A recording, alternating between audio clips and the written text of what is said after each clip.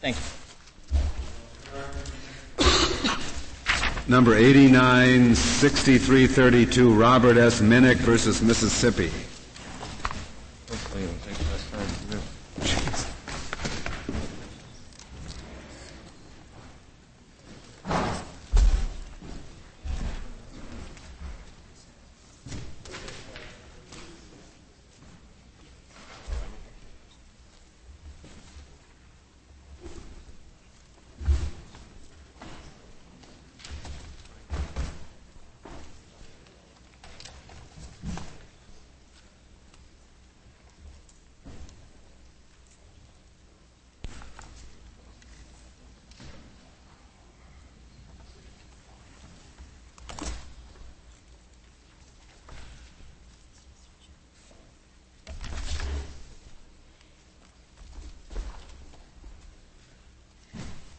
Mr. Abrams, you may proceed whenever you're ready.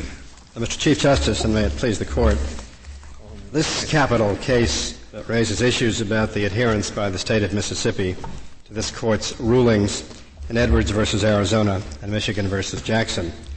The relevant facts are not in dispute. Arrested in California on the basis of capital murder warrants issued in Mississippi, Mr. Minnick was questioned by the FBI. His interrogation was on a Friday.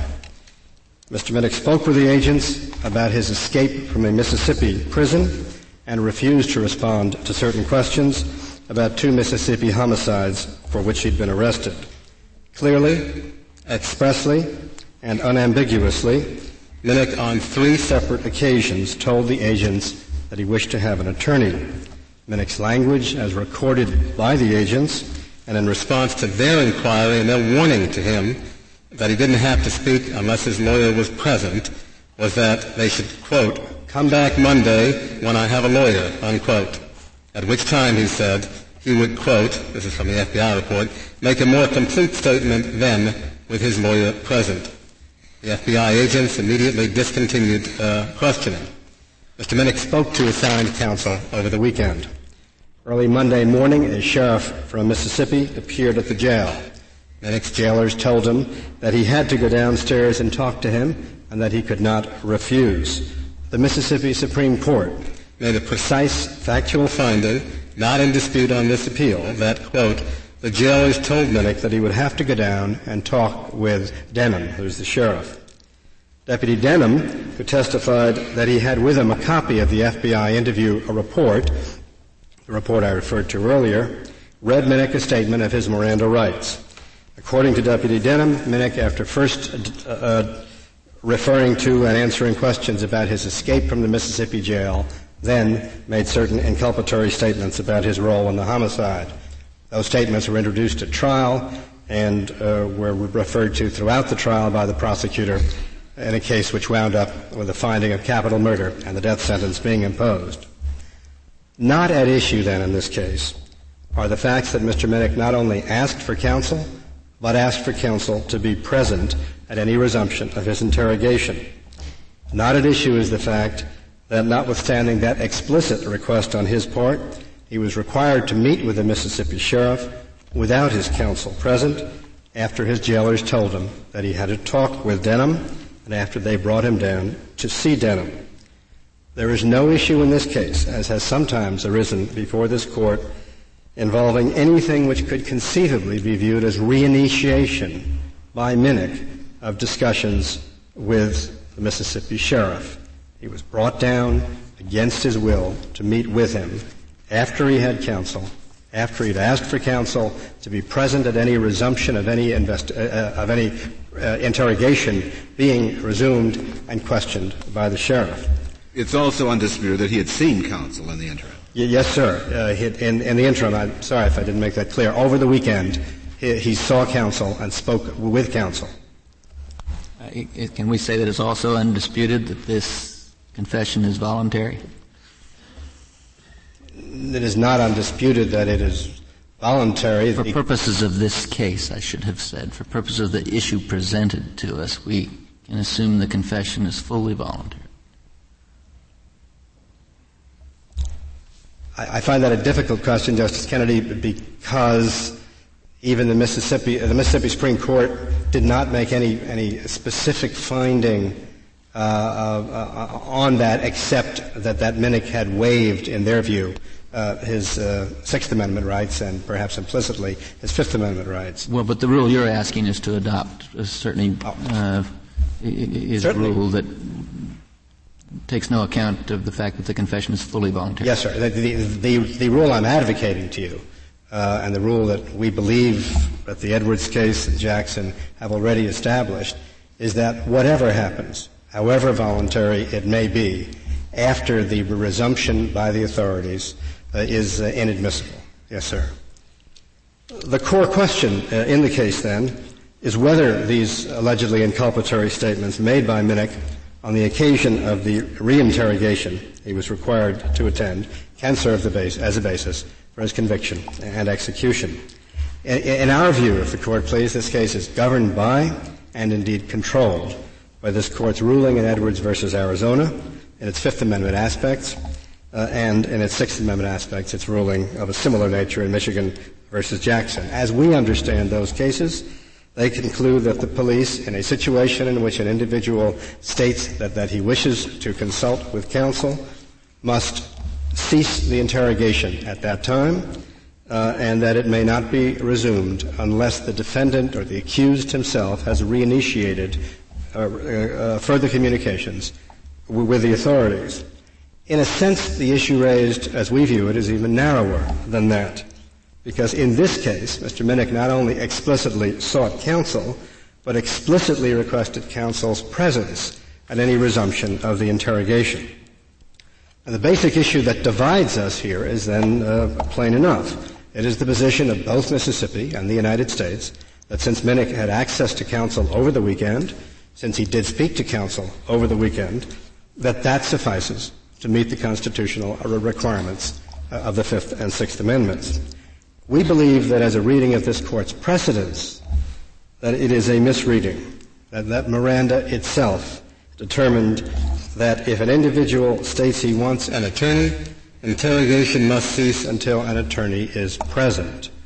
Well, that's pretty much dicta, isn't it? Yes, it's dicta, but it is then read in, as we read the Edwards case, Your Honor, as a good part of the rationale for Edwards itself.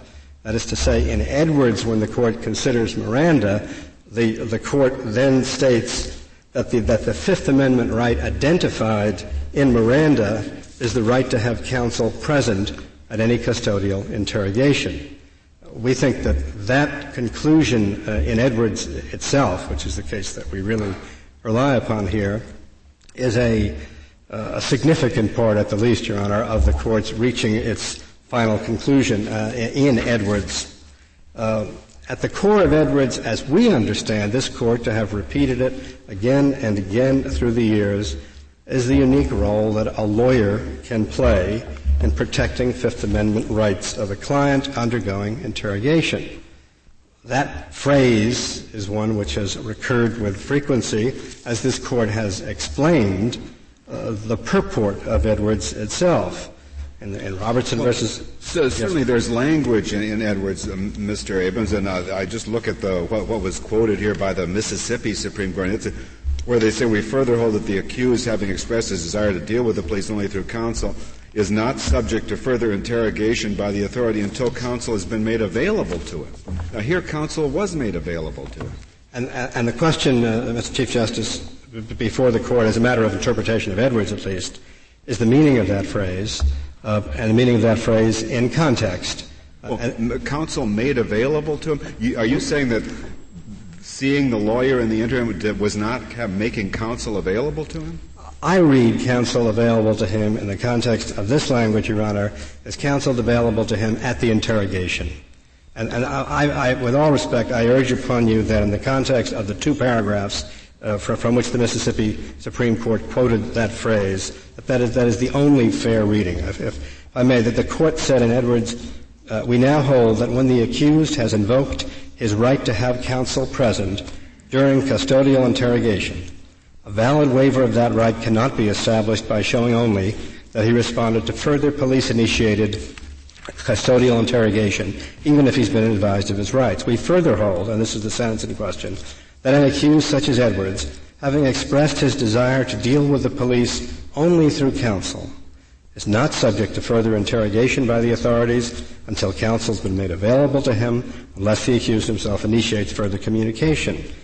And then the court says, as if, I would urge upon you, as if to clear up any potential ambiguity in the language, Miranda itself indicated that the assertion of the right to counsel was a significant event, and that once exercised by the accused, the interrogation must cease until an attorney is present. Our later cases have not abandoned that view.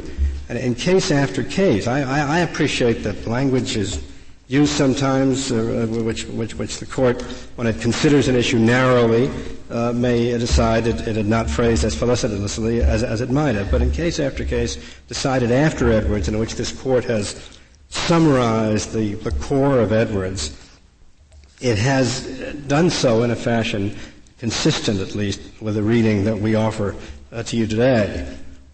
When, for example, in Patterson versus Illinois, the court was summarizing Edwards. It said that the essence of both Edwards and Jackson was to preserve the integrity of an accused's choice to communicate with the police only through counsel. It is not communicating with the police only through counsel if all you have is a consultation with counsel over the weekend, and at the interrogation itself, counsel is... The defendant can't change his... If he said on Friday, I want to have the interrogation only with a lawyer, he sees the lawyer, they come back, and he can't change his mind. Absolutely. He can change his mind. And indeed, Your Honor, I read it as the holding of Edwards, that he can change his mind, but that he has to reinitiate communications if he does. Even though he's seen a lawyer in the meantime? Even though he has seen a lawyer in the meantime. So that is what we argued here. And even though the lawyer has told him not to talk? Even though the lawyer has told him not to talk. It isn't the same as the lawyer being at the interrogation. I mean, a lawyer at the interrogation can play all the different roles that this court has indicated in all its different opinions at an interrogation itself. And it simply doesn't fulfill the same function of the lawyer at the interrogation if the lawyer simply talks to the person in advance. It seems to me that, for example, if one were to ask the question, what could a lawyer do for him at the interrogation? Why is it really, in the real world, why is it different if a lawyer had been at this interrogation or had been with him at that time? But I would urge on you that that's I think, a fair question. One answer is that a lawyer would have told them they can't make you go down and talk to them. They can't make you go down when you don't want to go down.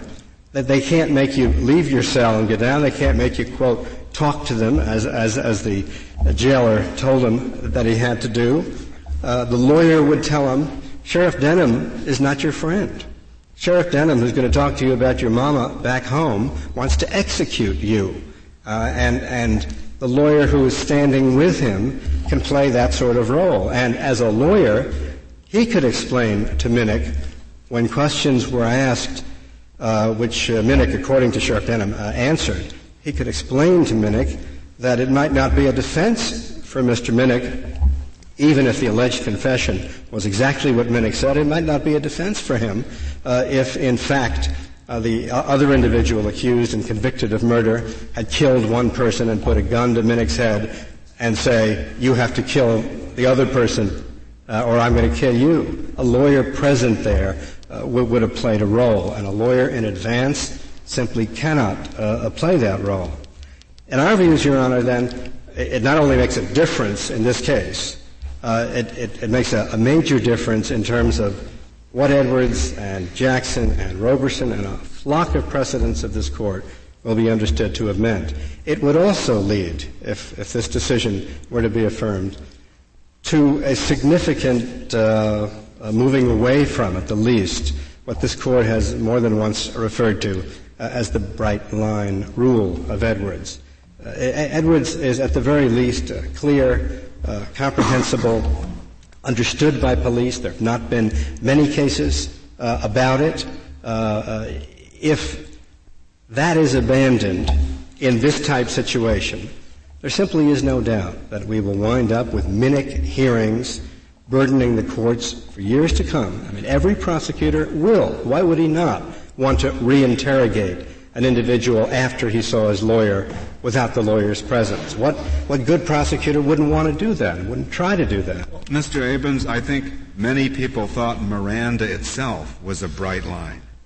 And you know, and we know perhaps better than you do, we don't have just hundreds of Miranda petitions. We have thousands over a period of years. Every sentence and every clause has turned out its own little jurisprudence. So I'm not all sure that deciding this case one way or another is going to diminish the amount of Miranda jurisprudence. You've had a lot of Miranda jurisprudence, as I understand it, and as I hear you, Your Honor. You really haven't had a lot of Edwards jurisprudence. You've had Edwards jurisprudence on retroactivity and the like. Well, and Edwards has worked. We've had discussions as to what was reinterrogation. We've had several cases involving that. I just know of one, but I'm sure I may have missed them. What you would have, if you rule against us here, are hearings which we do not now have in the legal system, which relate to how often the prosecutors went back to the cell to seek to reinterrogate him after he saw his lawyer, how hard the prosecutor came on. All he has to do is tell him again, my lawyer told me not to say anything. I'm not saying anything. That's all he had to do. He holds the keys to his interrogation right there. That's all he had to do in Edwards. Right. That's all he had to do in Robertson. That's all he had to do in a flock of cases in this court, and which is, as I read the court's jurisprudence, well, what you've said is we will not put an accused who is in a custodial situation into that position. We've never said that after he's seen a lawyer, we won't put him in that position. Absolutely not. No, that's what you're asking us to say here. That's right. But if you compare this case to cases like Smith versus Illinois or Robertson versus Arizona, I'd submit to you that this is an easier case in terms of adherence to the core principle, as we read it at least, of Edwards and Jackson than either of those harder cases were. We don't deal here with a separate crime. We don't deal here with a situation where, in Smith, all the prosecutor did, all the policeman did, was to finish reading Miranda. And that was held to go too far consistently with Edwards. One of the advantages of Edwards, not the only one of the advantages that this court has more than once remarked upon, is the fact that lays down clear rules. And you have not had problems of a serious nature in interpretation of those rules, and perhaps at least as important, the lower courts have not been burdened. Well, it is clear. It's at some expense, though. I mean, it's saying we won't have all these questions about questioning the defendant because basically you can't question the defendant, period. Justice Scalia, every bright-line rule imposes a cost, and I don't deny that for a moment. The Edwards rule by its nature, Jackson, Miranda, but all these cases by their nature, every time you establish a prophylactic rule, you are assuming or understanding when you do it that there might be on the periphery some confessions here that might otherwise have been admissible, but which you are ruling to be inadmissible. And that, I agree with you, that comes with the territory. I don't think I'm asking you to expand the territory at all. The United States and Mississippi take the position that we are seeking some sort of extension of the Edwards case or expansion of the Edwards case. With all respect, that is the normal rhetoric of cases of this sort. One side says, I'm just adhering to it. The other side says, you're seeking to expand it. I'll go one more. I think they're trying to contract it. I think that what is really involved here is that they are attacking the core of these cases themselves. So, does the Sixth Amendment get you any farther? I don't think we really need the Sixth Amendment, Your Honor. We do argue it because if for any reason, what if you lose on the Fifth? If we lose on the Fifth, it's not that's why we need it, and that's why we argued it. I understand them to make two Sixth Amendment arguments, and neither of them is the core argument that we have been discussing so far today. They do not maintain, and I don't think they could seriously maintain, that if the Sixth Amendment governs this case, because counsel had been spoken to over the weekend, his Sixth Amendment rights had been adhered to. No Sixth Amendment case offers any support of that. They make two arguments against our Sixth Amendment argument. First, they claim we didn't raise it. in our petition for certiorari. I don't have anything more to say about that than what we said in our responsive papers. We did not phrase it in terms of either the Fifth or Sixth Amendment. We referred in the petition for certiorari to Michigan versus Jackson, which is a Sixth Amendment case. Their response, the state of Mississippi's response to the petition for certiorari, interpreted the question in precisely this fashion. In their brief in opposition, they said that what was at issue here is, quote, petitioner's Fifth and Sixth Amendment rights were not violated by the admission of his confession into evidence.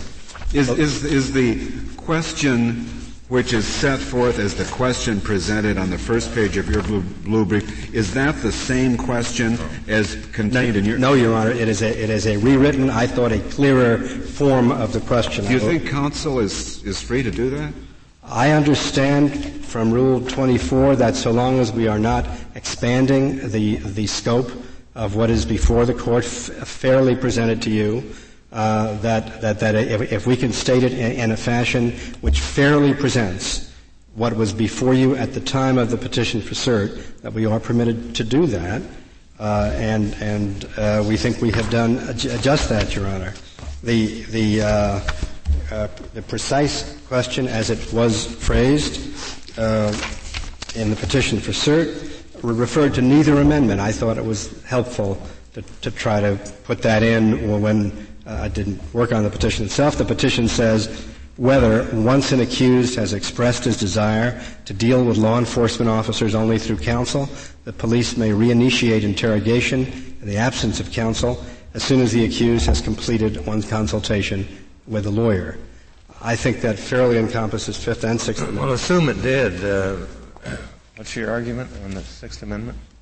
Well, the argument on the Sixth Amendment is that if we are right, Your Honor, that his Sixth Amendment rights had attached, well, that's which is the point I'd like to address. Yes, I was simply starting with the proposition that if we're over that hurdle, we don't think we have any other hurdle because they do not argue and can't that consultation with a lawyer over the weekend satisfies the Sixth Amendment.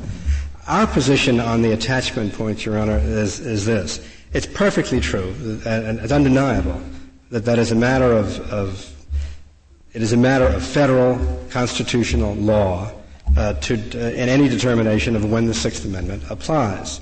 We understand, though, and it's our position to you, that given that this is a state prosecution, given the fact that the Mississippi Supreme Court has held in this case and before, and that indeed the state of Mississippi so argued before the Mississippi Supreme Court, that the right had attached under Mississippi law, and therefore, in the language of Kirby versus Illinois, from this court, that Mississippi was committed to prosecute on the issuance of the arrest warrant, not the later time when undeniably. So that's the beginning of formal proceedings? In Mississippi. And that is what the Mississippi Supreme Court held in this case, and that it is held in other cases cited in our brief as well.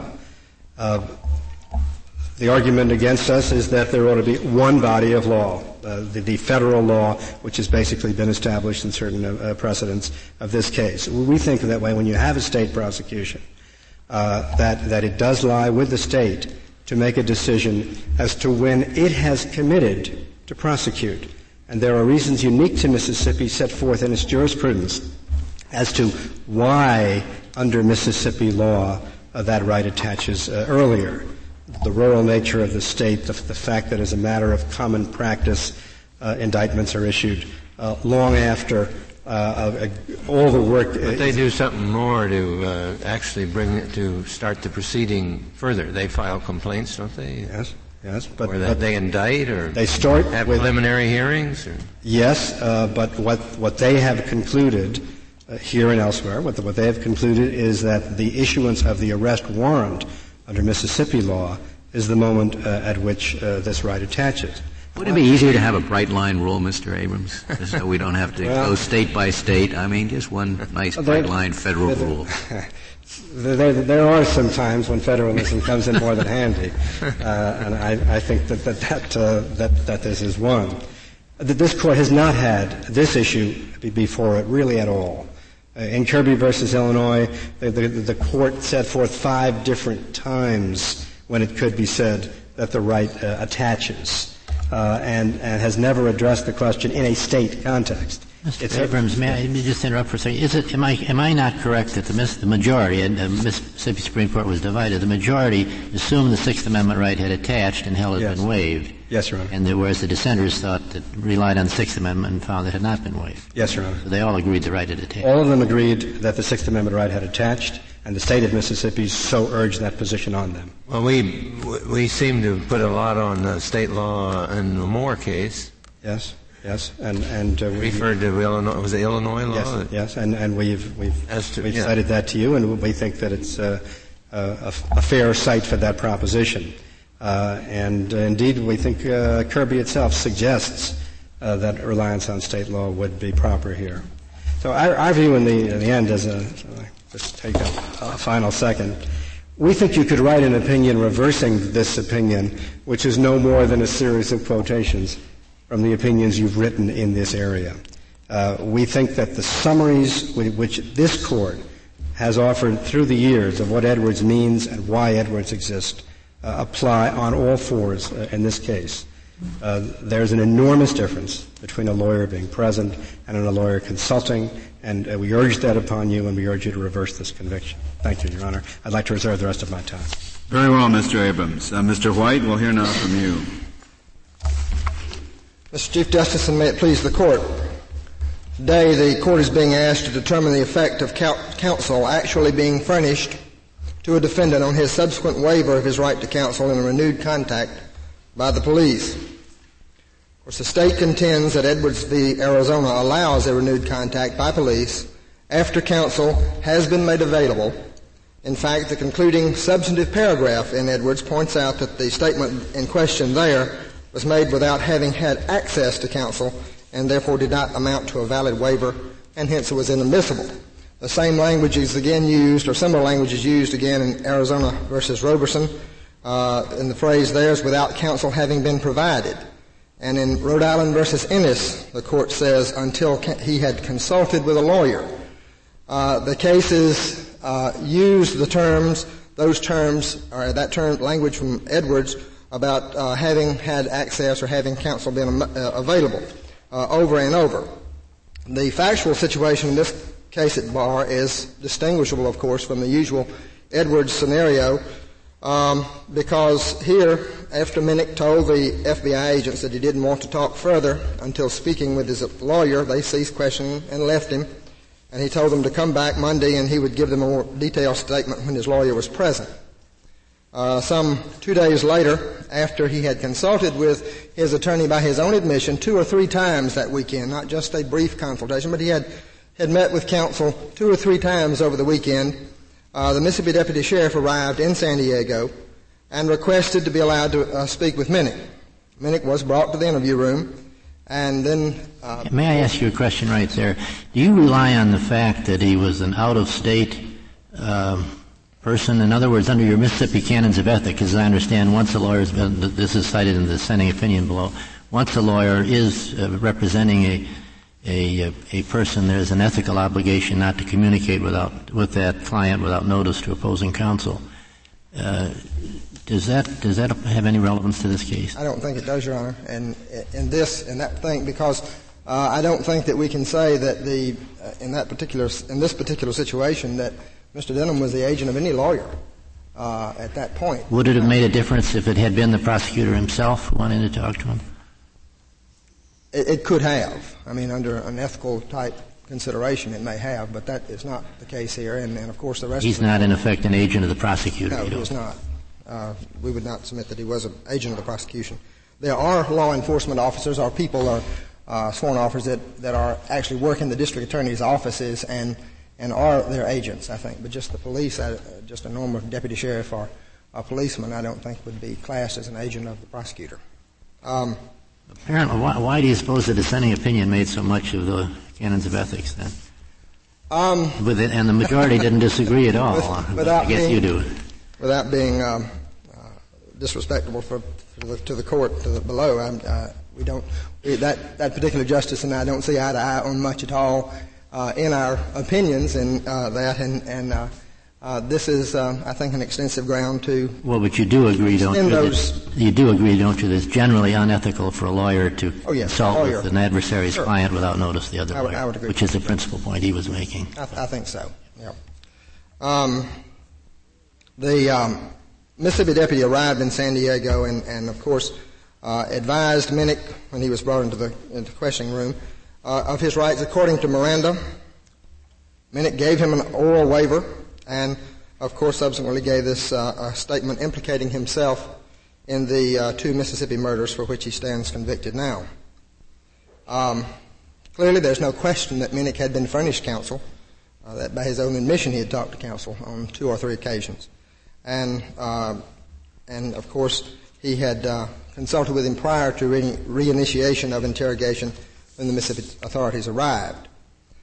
Mr. White, would you agree that if the defendant's Sixth Amendment right had attached, that there was no waiver of that right? No, I would not agree. No? I mean, I think that he had time to consult with his counsel, and as this court has said many times, that he has a right to change his mind and to talk to an attorney. I mean, talk to the police, even without notice to his counsel. So that in Brewer versus Williams, and as recently as in Michigan v. Harvey, in a context. Even though the police have approached him, and he is at first reluctant to talk, and finally they get him to talk. There was not. Well, maybe if there's a reluctance to talk, but there was no reluctance to talk in this case. When he saw Deputy Denham, in fact, he told, "I've been waiting to see you, been expecting you." I thought somebody told him he had to go down and talk. Well, I think giving Miranda warnings and, of course, the advice of counsel, he knew he didn't have to go down there, and he. Didn't he tell him he had to go and he had to talk to the man? I think that's what he says in the record, yes, sir. But when you say counsel is made available, suppose there's a telephone call between the prisoner and the counsel says, "I'll be there tomorrow. I'm busy. Don't talk to anybody." Is that counsel being available? I think the bright line that we are suggesting, of course, is that once counsel, there's been a consultation. Now, well, what's a consultation? Well, that would be something to be determined. It's not clear to me that that's a very bright line. It would be a consultation in which the attorney had an opportunity to advise that client of just, I think, what you said. I think that so then before the police know whether they can initiate a conversation, they have to say, "Now, did you talk to the counsel, and what did you talk about?" No, I don't think they have a right to do that and go that far. Well, how are they going to know? How's the rule going to be applied? I think that you have a right to reapproach and ask if he has, in fact, consulted with counsel, and if he says no, then the police must leave. If he says yes, then they can Mirandize him again, and if he waives the right to counsel. What if he says yes, and I don't want to talk to you without counsel? He must leave, or wait till counsel is present. Until counsel comes in next time, or can they go back in a half hour? No, I think until he has consulted with counsel again, I don't think that they would have that. So this is kind of a series of leapfrog, one shot attempts by the police, and every time he says, I want my counsel, then they wait till he talks with them on the telephone again, and they can go back. There again, I think you get into an analysis much very similar to that found in Michigan v. Mosley. Was the waiver voluntary at that point? No, the question is whether or not the police can initiate the conversation. And you indicated that if he once had seen counsel, insisted on at the time the police first contacted it again, that he wanted counsel again, that the police had to desist, and I thought your rule was until he consulted counsel a second time. Well, I think that you have a situation that the number of times, I think, would all go to then how many times did they go back? I think that would all apply to whether the waiver was voluntary. Well, then you're saying that they can go back as many times as necessary in order to get him to change his mind? Well, then, of course, that impacts on the voluntariness. Well, assume it's voluntary. They just go by every half hour. Well, I don't see anything, if he's consulted with counsel every half hour, yes. Well, I assume that conscientious counsel would probably try to delay conferring with his client as long as possible. Isn't that right? That may be the outcome of that. Yeah. For sure. He'd tell him, ask for a lawyer, but don't talk to one. That's the best advice that a criminal that's a great right to counsel, isn't it? Yeah. Did you mean to say that if the Sixth Amendment had attached in this case, and by the way, did you concede that it had attached? If the opinion of the Mississippi Supreme Court is read, and we contend that the shorthand used there deals nothing with the federal Sixth Amendment right. It says Sixth Amendment right to counsel under Mississippi law. Yeah.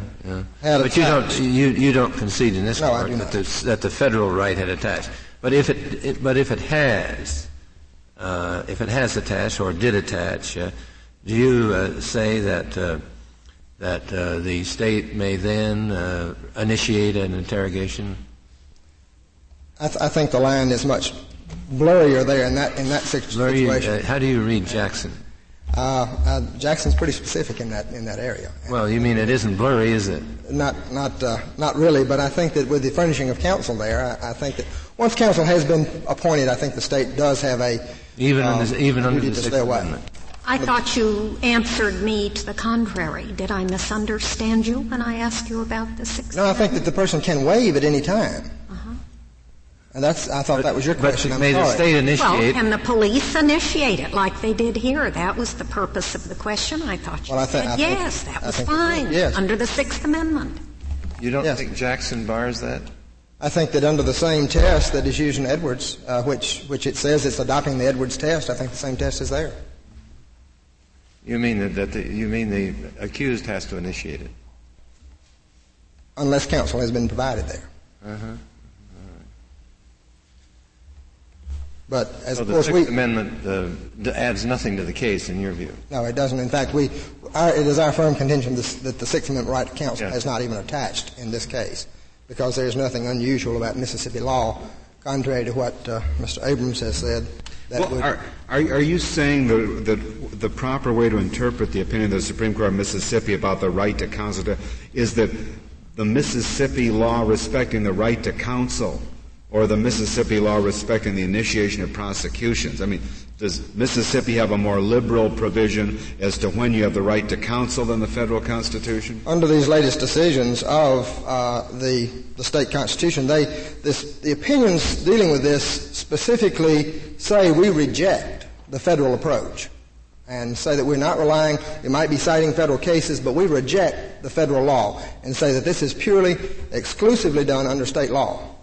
This right to counsel. They use this shorthand of the Sixth Amendment, I'm afraid, just as a shorthand for, instead of saying Section 26. Oh, but Mr. White, in the opinion, they say the standard for determining whether or not a defendant has waived a Sixth Amendment right to counsel was set out in Brewer against Williams for 30 years. That's correct. That's hardly a Mississippi case. I agree. In this and Minnick argued further that his Sixth Amendment right to counsel under Mississippi law had attached. The Mississippi law only went to when the right attached.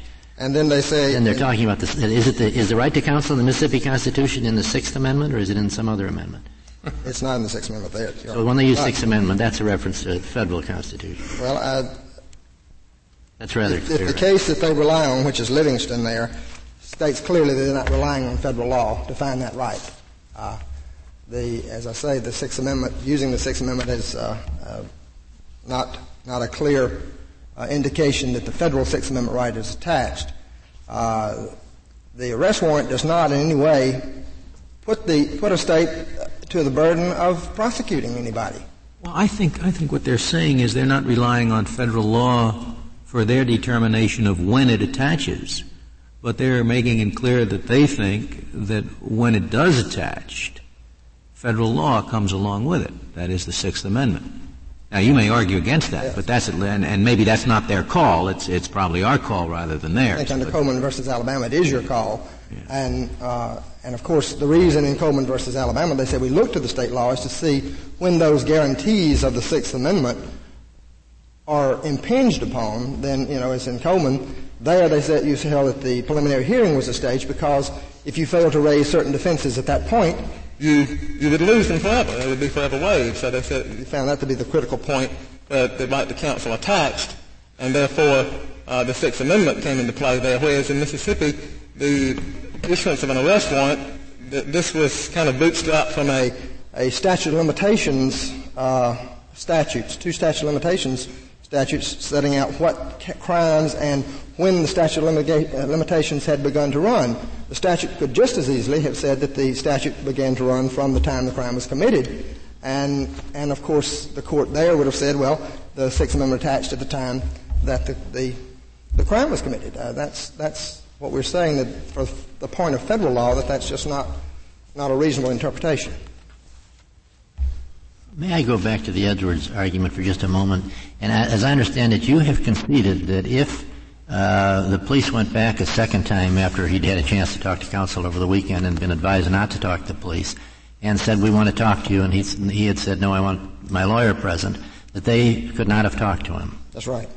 But why do you concede that? Because as I understand it, you're the basic proposition you're advancing in this case is that having been advised that he doesn't have to talk to the police, which is presumably the advice he got over the weekend, that's all the protection he needs. And he already had that protection.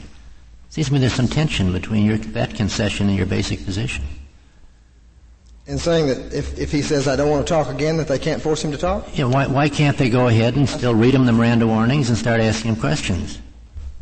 Because he's got the advice to counsel then. Why does he have to be told a second time he should talk? Because he also has a right to remain silent there. And I think that involves the right to silence and the right to have counsel present. And if he wants counsel present, then and requests counsel to be present at that time, then I think you have to abide by that.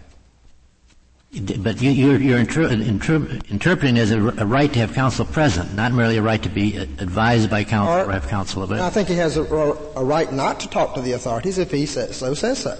And if he says, no, I'm not going to talk to you, my counsel told me not to talk to you, I don't think that there's any way that the state would have a right to go on and just not use force, of course, but just try to persuade him to change his mind. I think that you would. There's a lot of difference between telling the man in a courtroom that he doesn't have to talk, telling a man in the street that he doesn't have to talk, and telling him in a jail that he does have to talk. Isn't there a difference? I'm sure there is. I think there's a difference, yes. But and isn't there also a difference when a man's out on bail, you can't do any of this?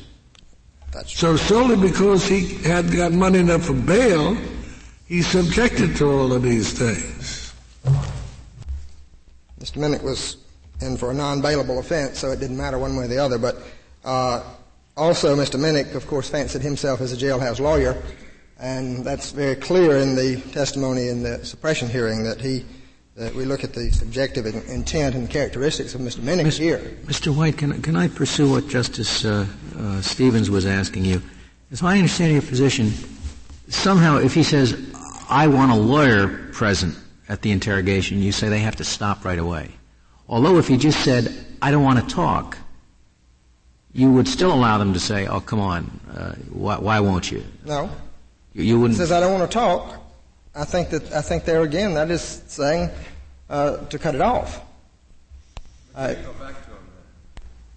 Yes, I mean, well, if someone just says in the normal situation, if they do not request an attorney under Michigan v. Mosley, you can go back after a brief period of time, 2 or 3 hours. But if he wants counsel, he means he doesn't want to talk to the police without counsel present. That's what somebody said in Michigan against Mosley. Yes. But I must say I'm still puzzled by your answer to Justice Stevens and to me. He gets arrested. He asks for counsel. He sees counsel. The police go back. He says, I want counsel. Your answer, as I understood it, was they can't talk to him anymore, at least until he sees the counsel a second time, and then they can go back one more time. Well, and to me, I don't understand how you can say that he can waive counsel when they asked him the first time, but he can't waive it when they ask him the second or third. Why not? It's the whole theory of your case that he's well advised so that he can waive. Maybe I wasn't clear. I didn't say that he couldn't waive the second or third time. I'm saying that when you get to that point of of determining how many times they went back, that is a decision to be made from the totality of the circumstances, whether or not that waiver at that point was in fact voluntary. I mean, you get to the point of badgering there. That's and that's what we're saying. We're not saying that you should be able to badger this person by continually going back, but I think that a fair opportunity to go back at that time should be allowed to the state.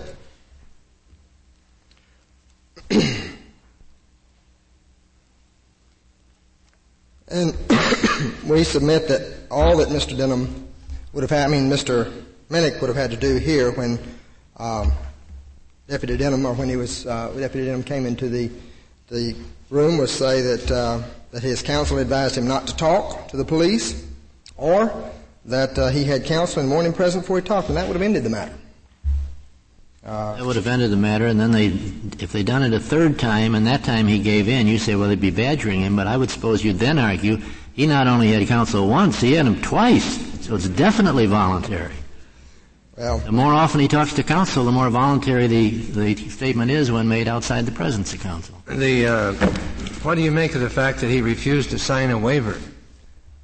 Well, I think he was following that much of his attorney's advice. Yeah, well, he refused to, but the police kept after him, and he finally talked without signing a waiver. Well, this was not one of the way they just kept after him. They had a short interview on Friday, and then the interview with Denham on Monday lasted 45 minutes to an hour. There was nobody from the police had bothered him in between those times. What did they do? Make an appointment for the second meeting? Well, no, they brought him down to the room there when the Mississippi deputy arrived from Mississippi. Of course, Minnick knew full well that he did not have to talk with Denham, and of course it's clear from the transcript of the suppression hearing that he intended to talk to Denham about this case. He had no reason to believe that any request that he made of Denham to have counsel present would not be honored. His earlier request for counsel had been honored, and there was no reason for him not to believe that this would not be.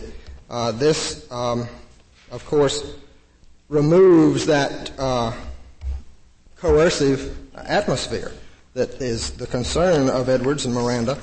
That once a defendant has requested counsel and it's furnished, then he has no reason to believe that it would not be furnished again, or his request be furnished the second time that he asks that, or any re-invocation of that right. So therefore, as we said earlier, that the bright line test would be that once counsel or consultation has occurred, then the police could reinitiate conversations with the defendant, and then of course whether or not that waiver of rights, waiver of the right to counsel was in fact voluntary, would be made under the totality of the circumstances test that we find in Michigan v. Mosley for that similar type situation where the right to silence was invoked. The fact that a request has been honored counteracts the coercive pressures of the custodial setting, and actual consultation with counsel removes, I think, to an even greater extent than just leaving the person alone and then coming back several hours after counsel had not been appointed. Briefly on the Sixth Amendment issue, I think we've covered most of it, but the fact that based on these two statutes, the Mississippi Supreme Court has held that the right to counsel attaches at the time the arrest warrant issues. The fact that the legislature set an arbitrary time for the statute to begin running, and that the Mississippi Supreme Court has turned it to a point for the attachment of a state law right to counsel, should have no effect on when the federal right attaches. While it's true that we look to the state court law to make the determination as to when the Sixth Amendment right attaches, the examination of state law is to determine at what point rights guaranteed under the Sixth Amendment are implicated. In Mississippi, the court made clear the opinions leading to this we consider unusual holding, that it rejected the federal approach and relied exclusively on state law and citing Page versus State and Kennedy versus State, which both clearly say they reject federal law there. We would just submit that the issuance of an arrest warrant does not commit the State of Mississippi to prosecute a defendant, and therefore the federal Sixth Amendment right to counsel had not attached in this case. Thank you. Thank you, Mr. White. Mr. Abrams, you have 4 minutes remaining. I'd just like to make 2 points, Your Honor. First, there was no ambiguity in what Mississippi said to its Supreme Court about the attachment issue. I refer the Court to page JA 68 of the Joint Appendix.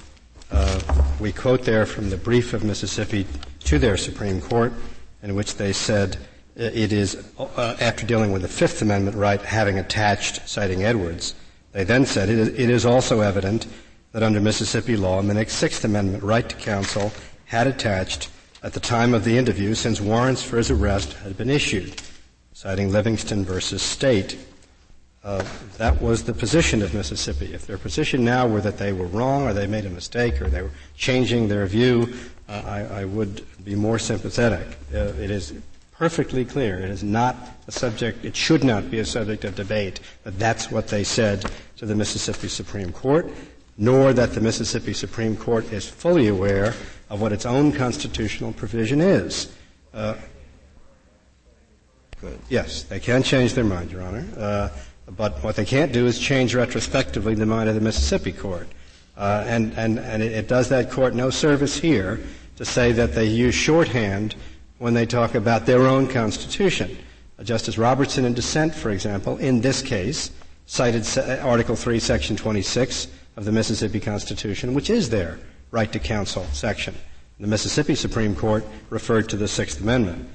The only other point that Excuse me, but Mr. Abrams, that's really an accurate statement of the Mississippi Supreme Court's position, that under Mississippi law, Minnick's Sixth Amendment right to counsel had attached at the time of the interview. Yes. The issue before us today is whether under federal law, Minnick's Sixth Amendment right to counsel had attached.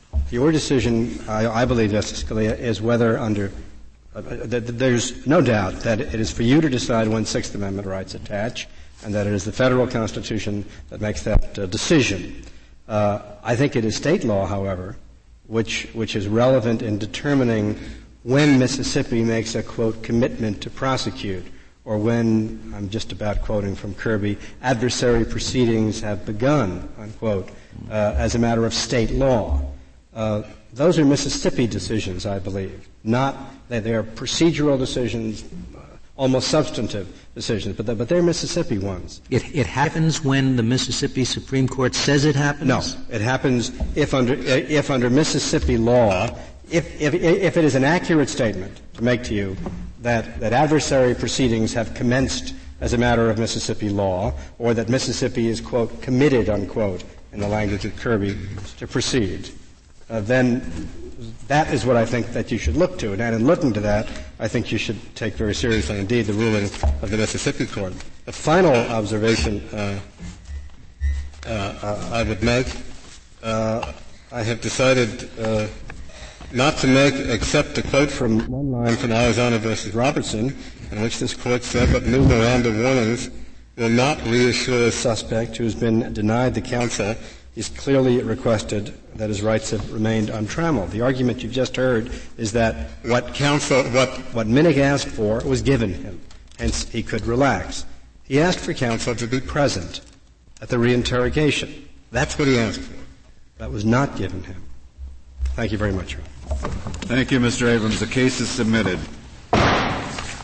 The Honorable Court is now adjourned until Tuesday next.